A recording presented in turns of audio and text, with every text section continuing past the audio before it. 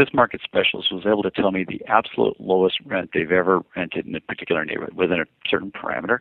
And that number was great. It was within $50 of what they were telling me. And even if I got the lowest number, that'd be a great return, terrific results.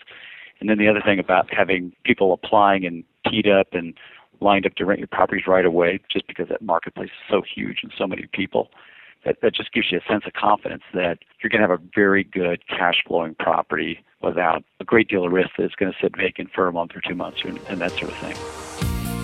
Welcome to the Creating Wealth Show with Jason Hartman. You're about to learn a new slant on investing, some exciting techniques, and fresh new approaches to the world's most historically proven asset class that will enable you to create more wealth and freedom than you ever thought possible. Jason is a genuine self-made multimillionaire who's actually been there and done it. He's a successful investor, lender, developer, and entrepreneur who's owned properties in 11 states, had hundreds of tenants, and been involved in thousands of real estate transactions. This program will help you follow in Jason's footsteps on the road to your financial independence day. You really can do it.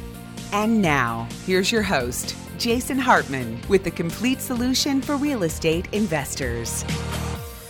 Welcome to episode number 1209. We're here with you 5 days a week, and today we've got part 2 of our guest Laurence Kotlikoff. The conversation is really interesting, and I brought Doug back for the intro portion with me today because we were really on a roll yesterday on a lot of tangents, talking about the retirement crisis and the real economy versus the Wall Street economy, the real economy versus the smoke and mirrors economy, Main Street versus Wall Street. They are different, and that's important to know. Doug, welcome back. It's great to be back, Jason. So, retirement crisis. We talked about ERISA yesterday. We talked about all of these different things.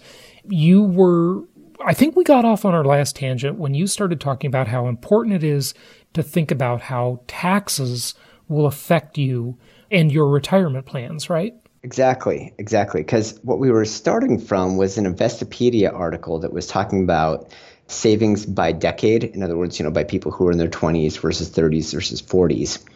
And where we took that was some people who I know very well who've been successful. And we were talking about how they're in a tax bind because they end up having required minimum distributions or RMDs from their IRA. Well, another thing that's going to happen is that at some point, one of them is going to pass away. And as soon as that happens, they'll go from married filing jointly to just a single filer because they won't be married anymore. Right. At that point, their tax brackets go up through the roof. Mm-hmm. And so how I think that comes back to your tax planning is that you need to, A, save and invest enough so that you will be able to have a reasonable retirement, but also B, do it in a way that you're not going to get utterly destroyed by taxes if you end up with enough assets to where you can, in fact, retire in the way you want. Now, there are a number of people who, like myself, I don't really ever intend on, quote, retiring. I know you never intend on, quote, retiring. Retirement is overrated. I could have done it well over a decade ago, but I chose not to. Well, and because a lot of people that, when they become permanently inactive, their minds rapidly atrophy. And so I think it's really important to be engaged in some sort of value-generating activity, essentially indefinitely. But it would be really nice if you didn't have to do it working for the man, so that at some point you could do it on your own terms, which I think is what you've accomplished. That's, of course, what I want to accomplish. That's what I would assume that most sentient beings would want to accomplish. Well, and I'm still working for the man. The man is just all my customers, and I love them. So they don't bother me very much. So I like working for the man in my case. Except for the fact they tell you that you go on too many tangents, and we need to stick to the topic. I probably do that, but my mind is atrophying. I'm getting old. I'm close to retirement. So, you got to give me a pass, folks. I'll give you a break on this one, Jason. Okay. But I think that, in addition to thinking about how much you save for retirement, you also have to think about how you save for retirement. And that's actually where, because I know that a lot of the conversations you have about real estate and income property aren't about its superior performance. Yesterday, we talked about how it's more firmly rooted in reality, but it's also very tax efficient. And the intricacies of the tax efficiency can get really, really important when you start getting into some kind of retirement scenario where you're trying to carefully manage how much income you recognize for the purpose of calculating taxes. real estate investments give you a lot of flexibility in that regard and a lot of advantages in that regard that most people don't really understand until quite a ways down the road. Yeah, right. And then they see these beautiful benefits that they get and, really realize how it's been such a great wealth creator for them. Okay, so let's look at some numbers of these different decades and let's see, how we're doing. Now, we've all heard the stuff about how people are in trouble, but this is sort of the mainstream population, and it's not tragically bad. I don't think they're ready for retirement, but it's not as bad as it would be. So let's look at the 20-somethings, okay? They don't have to think about this too much yet, but how are they looking, Doug? Well, let's see. So I think they were saying that the 20-somethings, they typically have quite a bit of student loan debt, and your average monthly student loan payment was around $393 per month. And they were saying that they had an estimated median amount of about $16,000 saved up for retirement. Yeah, that's not good. given that they've got that student loan burden, and that student loan will last for a while. Those are long loans. Yeah, they're going to have negative net worth for quite a while. Yeah.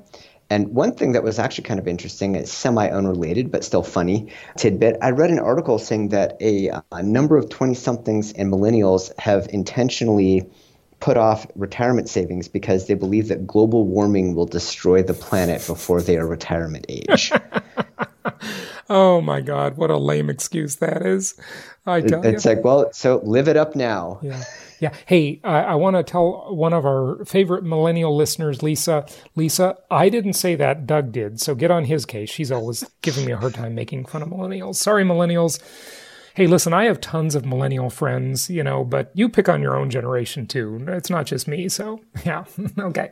My observation about millennials has been that I think Doug, you're almost a millennial yourself. I'm technically a Gen X, but I'm at the absolute end of the tail. You barely made it in. Yeah. Barely made it in. Yeah. But yeah, my observation about millennials has been that the best and brightest millennials are some of the best and brightest people I've seen or heard of, period. Hey, they had all the advantages. They grew up with computers, Yeah. We didn't get all that. Exactly. Yeah.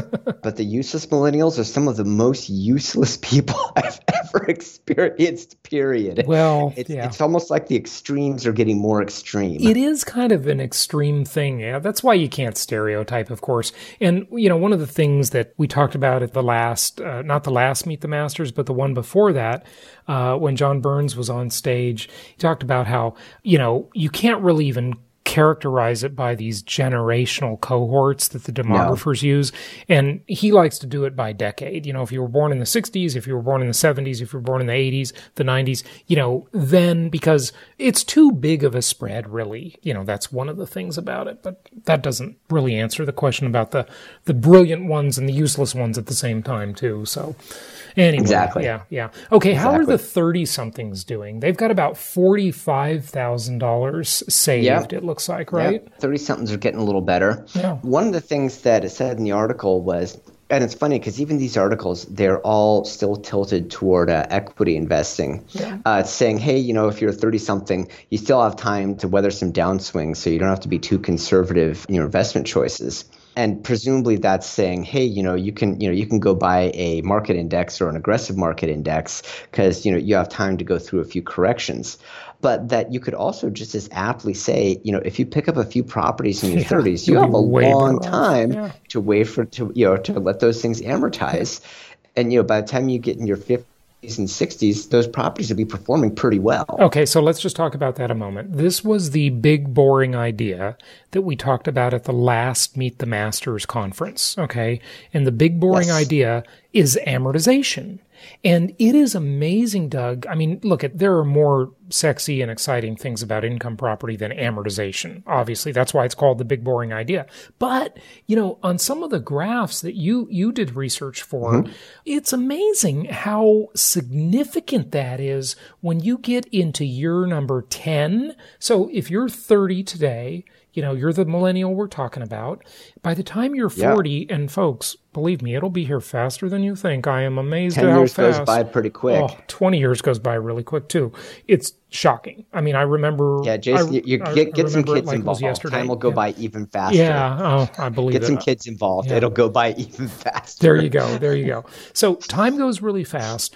You'll be 40 before you know it, okay? And that amortization really adds to your return on investment. And there's a hybrid strategy on this because a lot of you like our refi till you die strategy, and I love it myself. I think it's great. But the hybrid strategy is, and we don't know how it'll play out because it just depends. You have to make the judgment at the time, and nobody can predict the future. So you might leave your first loan on your property and let it amortize and refi on a second loan to pull cash out. Or you might not do the refi till you die strategy at all. You might do it on part of your portfolio, not all of your portfolio. You might not do it at all, or you might refi everything and get the refi till you die advantage. So it's either one or the other or a hybrid. You can do a hybrid in between the two strategies, which may well be the best. Who knows? Well, we can only judge at the time in the future. But staying on amortization for just another second, the thing that I like the most about it is that it has a Warren Buffett feature to it, which is that it requires absolutely no effort or action on the part of the owner or the tenant. Yeah. It happens by itself automatically, whether you do anything to keep it going or not. Yeah. And that is truly, utterly beautiful. It is. Because as I've gotten older, not that I'm old, my kids would say different, but as I've gotten older, I've gotten to where I really appreciate things that don't have to be complicated. Because, a lot of times you get people who are smart and ambitious, and they like to think about how smart they are because they can understand things that are really complicated. Yeah. But if you get things that work and are really simple, that's excellent, because trying to remember how a lot of complicated things work is really hard to do.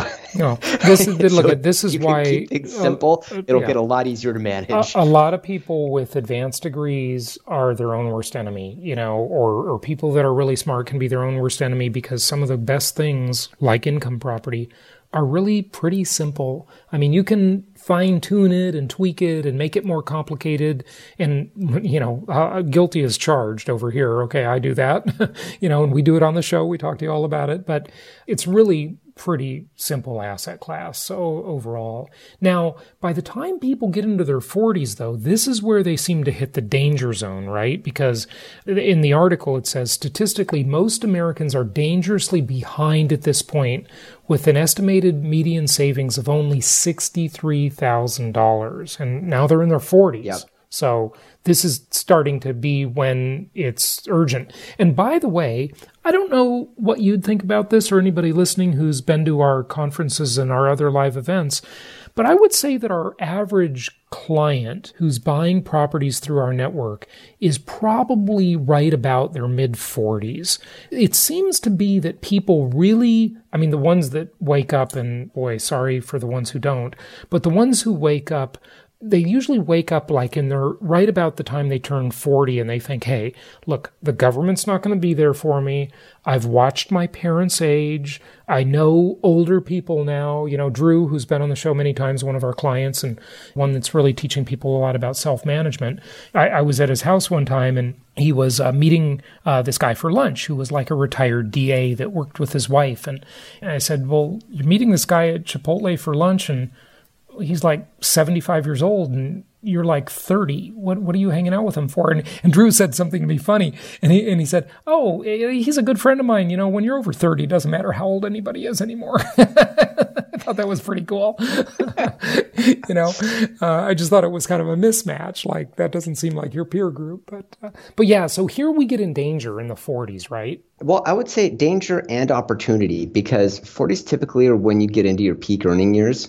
And in days gone by, that they were also the time when your kids, if you were having kids, were starting to get to where they were getting toward college age, and they were starting to move out. So in your 40s and 50s, a lot of times is when you can do your most aggressive wealth accumulation if you really focus on it. Mm-hmm. Good stuff. That's definitely the time Most of our clients come to us, they're in their 40s, and they want to start piling up income properties. Many of them do, like we've had on the show. I mean, Dave and Gina are one of the recent client case study interviews we did, and they are just piling up a bunch of properties. I don't know, we published that episode recently. I think he said they had 26 doors now. And they only started with us like 3 years ago. I mean, wow, that's impressive. It really is. That's pretty rapid. Yeah, it's awesome. Good job. And we have many other clients that are taking the bull by the horns and really doing good stuff like that. So congrats to all of you. Okay, in the 50s. So now people in their 50s, what does their picture look like? About 117 grand, which is not a ton. No, not when you're in your 50s. It's not, because you are getting really close now. Yeah, you're getting there. And 60s, I think, is about 172,000, which is really not that much. Yeah. Because, I mean, again, yeah, it'll all depend on the rate of returns you can earn. But even when you're looking at, say, traditional equity rates of return, which are around 8%, and in my view, I think that's unsustainable over the long term. That's a topic for another day. But even if at 8% rates of return, you need way more capital than that if you're going to maintain even a modest lifestyle. And that's assuming that Social Security is around. Yeah, Social Security's bankrupt, obviously, we know that, but they keep paying for now. So one of the things that is really depressing about this, and this article is a financial services industry publication, right? It's it's one of the many mouthpieces for the vast Wall Street conspiracy, okay? One of the really depressing things is the last paragraph in the 60-somethings. Do you want to read that, Doug? I mean, sure. Yeah, 60-somethings, yeah. Median savings for 60-somethings is $172,000. Right, but below that, the next paragraph. Oh, yes, where it's a decade you can start receiving Social Security. Average monthly benefit is $1,413 a month. Right, but you passed over the middle sentence, and that's the one I want people to hear. That's the one that depresses me. It says, most seniors find this, meaning Social Security, to be a significant source of monthly income, and it goes on to say that the average Social Security benefit in 2018 was $1,400 per month. Wow. That's considered not a lot. That's considered a significant source of monthly income. Isn't that depressing? It is. Wow. Because you think about it, that'll pay for rent on maybe a C-class C-class property, right. With one bedroom. with one bedroom in the upper Midwest. Yeah. Well, I can tell you because I own a C-class apartment complex in the Midwest. So, yeah, absolutely right. Absolutely right. So, yeah, that's pretty sad. Doug, let's wrap it up and get to part 2 of Laurence Kotlikoff. Closing thought. Closing thought is plan smart and you're going to make it. Good advice. Let's go to part 2 of Laurence Kotlikoff, and here we go.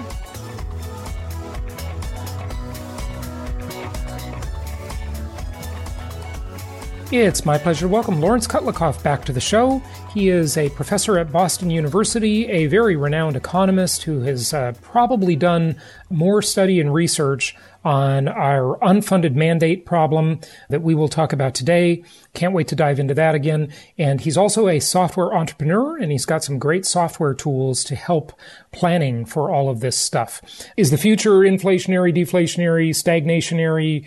And then what do we do about it? I certainly would not buy long-term U.S. Treasury bonds that are not inflation indexed. Right. I wouldn't buy any long-term corporate bond. I wouldn't buy any bond denominated in dollars beyond a couple of years in terms of maturity. And I've, steadfastly stayed away from such securities personally ever since I started seeing this problem. Okay. Because I think we will print money, and I don't think it'll do much for us. But it will happen, yeah. Okay, so that's inflationary is sort of a net of that, it sounds like. So what do we do about it? I mean, planning becomes even more important. Last time you were on the show, we talked about your software that helps divorcing couples divide assets, which is really quite a bit more complicated than it seemed before I took a look at your software. And you've got some other software that helps people plan for the future in many ways with a great degree of detail. Talk to us about that. Yeah, I'll do that. Let me just say right before I get into that, there's a website called purpleplans.org, www.purpleplans.org. where I talk about what I would do if I were running the country to fix the $239 trillion fiscal gap. Mm-hmm. How to fix Social Security, how to fix healthcare, how to fix taxes, how to fix banking. Anyway, sure. So Good. purpleplants.org. Why is it purple? Why the Purple's name? like a mixture of red and blue. Okay. Oh, okay. Got it. Okay. Got it. Republican, Democrat, right. Okay, good. Okay, so planning for the future. What do we do? Well, we each need to have a long-term financial plan. I think anybody who's a grown-up would understand the importance of that. But I've been spending the last 34 years, actually now it's 35 years, 36 years now. It's later than you think. It's now 36 years ago I started this company. We have a tool called Maxify.com. It's Maxify.com. It's a financial planning software tool that helps you figure out, based on economics principles, how to have a secure living standard into the future, and also how to safely raise your living standard, and also how to invest your money to limit the riskiness of your living standard. So economics is all about your living standard, because we're into trying to have you have a smooth level of consumption, a smooth lifestyle through time, because we don't want to be partying today and start eating cat food when we're older, right? Mm-hmm. That's not our objective in life. Nor do we want to starve today and party when we're 90. We might not even make it to 90. We want to balance it out, right? We want to have a smooth path, right? Okay. So conventional financial planning tools don't give you a smooth path. The first thing they ask you is how much you want to spend in retirement. Well, my answer is I'd like to spend $1 billion a day in retirement. It's a stupid question because, you can only spend based on what your resources are. Our software realizes that. We ask about how much you've got and how much you're earning now and into the future when you're going to retire, how much assets you have, regular assets, retirement account assets, and other kinds of questions about your assets, your off-the-top expenses on housing and so forth.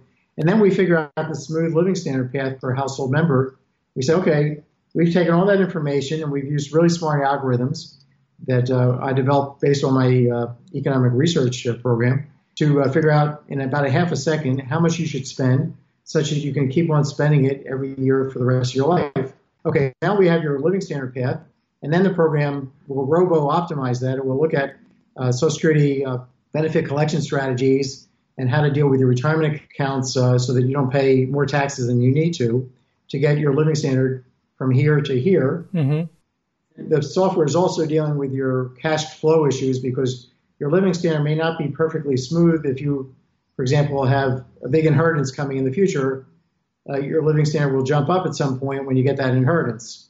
So because you can't borrow against it. Mm-hmm. So, or you have big bills to pay like a mortgage and college tuition, you're going to have a living standard down here and then it will jump up. So the software is really great in dealing with that issue that's very important for about Larry, anyway, so I gotta interrupt you because I have a big idea here. You just made me think of something. Remember how they used to sell viaticals and now they still do a life insurance thing? I invested in one of those and lost money on it. It was a scam. But here's another financial instrument. Wall Street, are you listening? Financial innovation. Here you go.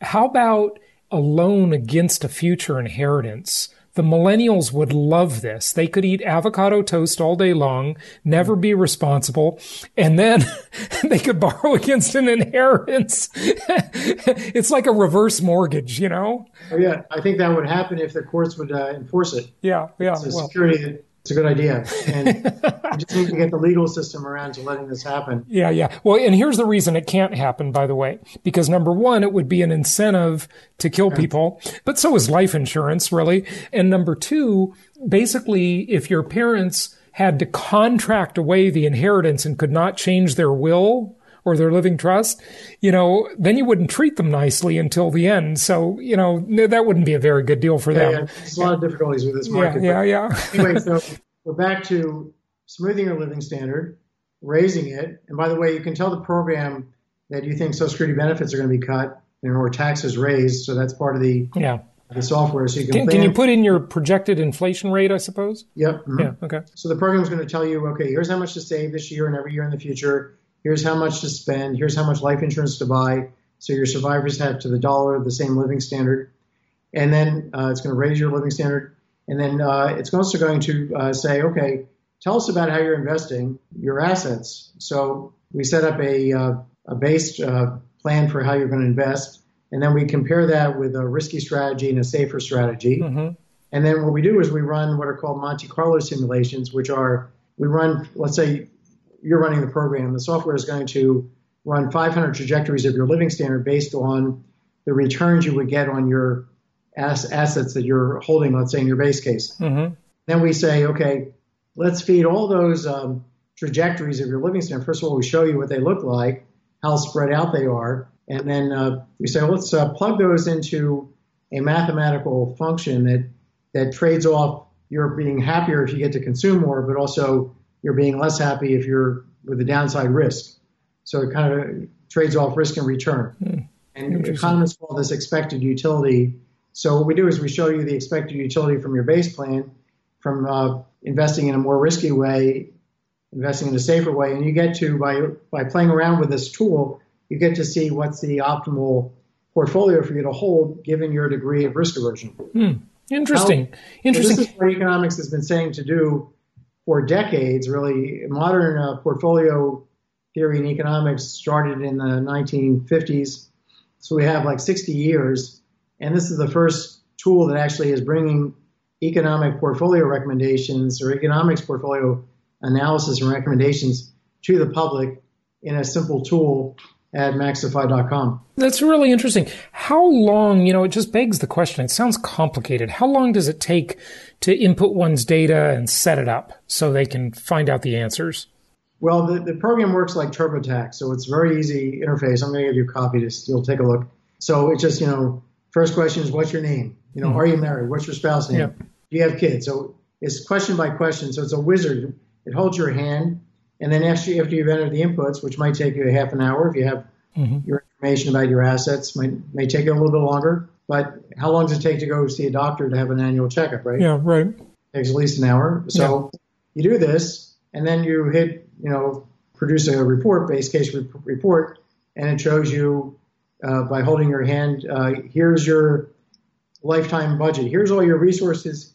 Here's how much you're going to get to spend on a lifetime basis on discretionary spending. And by the way, the next slide is going to show you how to spend it evenly, smoothly, so you have a smooth living standard per household member.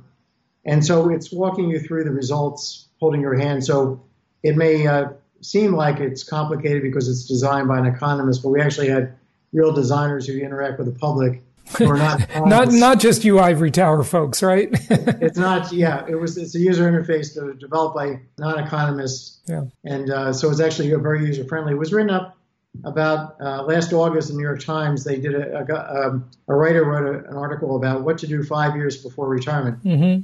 And it was a big article.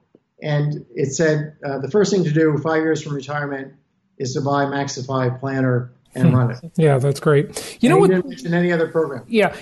You know what's kind of interesting about this in talking to you about it is that most of these programs and reports and projections and really the financial planning community in general are built around this concept of frugality, right? Save for retirement. What I think some listeners might discover, this won't be true for all, but, maybe a little less than half or so of at least my listeners, I got a pretty sophisticated crowd. I think they'll discover that they might not be spending enough money and enjoying life enough. That's an interesting take, right? Because nobody has done lifetime budgeting for them. Yeah. Say, well, how much can they spend right up to the maximum age of life? We plan for people to live the default value is 100. Mm-hmm. So we're not focused on you're dying early, so you need to save more. Right. The financial industry is engaged in so many different types of product sales and efforts when it comes to their software and the way they do their financial planning. It really bears no relationship to consumption smoothing, to this idea of having a smooth living standard and then safely raising it. It's actually giving you advice that's pretty much the exact opposite of what economics recommends. Yeah, that's really interesting because a lot of people, though, to just look forward to maybe the great next technology that's coming for life extension, we might have too much life left at the end of the money. That's most people will have that problem. But and it's sort of a good problem to have in a way, I guess. But It's not a financial problem. No, it's terrible. Yeah. But some will, well, I mean, I'm just saying it's good to live longer, right? Generally. But some will find out that they really need to enjoy today a little more, I think. That's the interesting thing about this. Even if they plan to live to 100 or 110, you can do that in our program. Yeah. You can change the maximum age of life. But there's lots of people that are oversaving because they're overly scared about their finances. But we have lots of other people that are undersaving because they think Social Security is going to be bigger than it is. They think their retirement account money is going to last longer, but they forget about the taxes that are due on it. The program is super careful about taxes and both federal and state. Medicare Part B premiums are really a big issue for older people. Yeah. And then also, of course, you've got all the Social Security benefits. There are 11 different benefits the program calculates. Yeah. Good stuff. One of the things that people need to think about is when should they start taking their Social Security? Should they take it as soon as they can, or should they wait a little longer and get a higher amount? These are all big questions. Yeah, and the program is optimizing over those choices. So if you say you're going to pass away at 80, the program is going to think differently about, if you say that's your maximum age of life, you're absolutely convinced you're going to die at that date, before that date. The program is going to decide, may have you take your benefits earlier rather than have you wait till 70 to get a much higher number.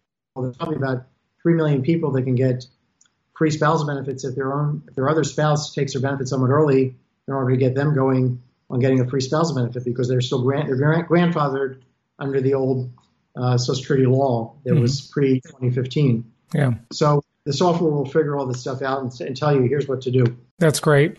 So it's Maxify.com, right? Maxify.com, yeah. All right, Larry, thanks again for joining us. It's always great to talk to you, and we appreciate that. Just a closing thought on the economy or where it's going or what people should do, anything. Yeah, the economy is doing pretty well, but I'm not seeing a lot of real wage growth, which is what we're hoping for, because the economy is, workers have not seen major wage increases for decades. Yeah, 41 years. Yeah. So even though the unemployment rate is low, which is great, our real incomes are not rising. So we have lots of productivity growth, but it's not going to the typical worker. It's going to the super rich. Yeah, well, it's the winner-take-all society problem, and the C-class executives are keeping all the money for themselves. And there's another resource called at Kotlikoff.net called "You're Hired: A Trump Playbook for Fixing America's Economy." It's a book. It's a free book at Kotlikoff.net. Just download it. There's a tax reform there. I've got a different one at purpleplans.org, but the tax reform at this book, which is again called "You're Hired" rather than "You're Fired," right? Right. Yeah, I get it. I get the reference. Asks the rich to pay their fair share of taxes by taxing their consumption. So it talks about having a progressive consumption tax. The national sales tax idea. Yeah, but just for the rich. If you're consuming more than like $250,000 a year, you have to pay taxes on your consumption. Yeah, that's I've always debated that, and that's a topic for another show. But would you reduce consumption? Would you get people that are just hoarders and misers then? And I don't know. This is complicated. No, I don't think the super rich. The reason President Trump has not revealed his tax returns is that he hasn't paid any taxes. Yeah, this is not unusual for people who are super wealthy. I mean, suppose you... I believe it. I mean, look, Trump's a real estate guy. You get depreciation. It's the best tax write-off in the world, right? Here's an even... suppose I'm not in real estate, but I have $1 billion. What I do, Jason, is I just go borrow... Let's say I have it in stock. Yeah. Okay, well, my $1 billion worth of stock, and the stocks are appreciating, and I don't want to sell any of them because I'll have to pay taxes on capital gains. So what I do is I borrow against the stock. I pledge the stocks. So I borrow to consume. I can borrow as much as I want against these stocks at a low rate. And then when I die, I leave the stocks to my kids who don't have to pay the capital gains taxes because the basis steps up. Step up in basis. Yeah. That's the way the rich do it. Yeah. Well, and they do other things. They have offshore accounts and they have captive insurance companies, and they do all kinds of things that are so complex. It's they pay lawyers and accountants hundreds of thousands of dollars a year, if not more, to set up these vehicles because it's worth it. There's an it's incentivized. It's time our economy will not suffer if the rich pay their fair share. And certainly the country in general needs tax revenue like crazy. So, well, this is all complicated stuff, and I'd love to debate this more. I do want to have you back to talk about the big con, okay? So let's do that for sure. All right? Okay, absolutely, yeah. All right. Laurence Kotlikoff, thanks for joining us. Yeah, my pleasure. Thank you. Thank you so much for listening. Please be sure to subscribe so that you don't miss any episodes. Be sure to check out the show's specific website and our general website, hartmanmedia.com, for appropriate disclaimers and terms of service. Remember that guest opinions are their own, and if you require specific legal or tax advice or advice in any other specialized area, please consult an appropriate professional. And we also very much appreciate you reviewing the show. Please go to iTunes or Stitcher Radio or whatever platform you're using and write a review for the show. We would very much appreciate that. And be sure to make it official and subscribe so you do not miss any episodes. We look forward to seeing you on the next episode.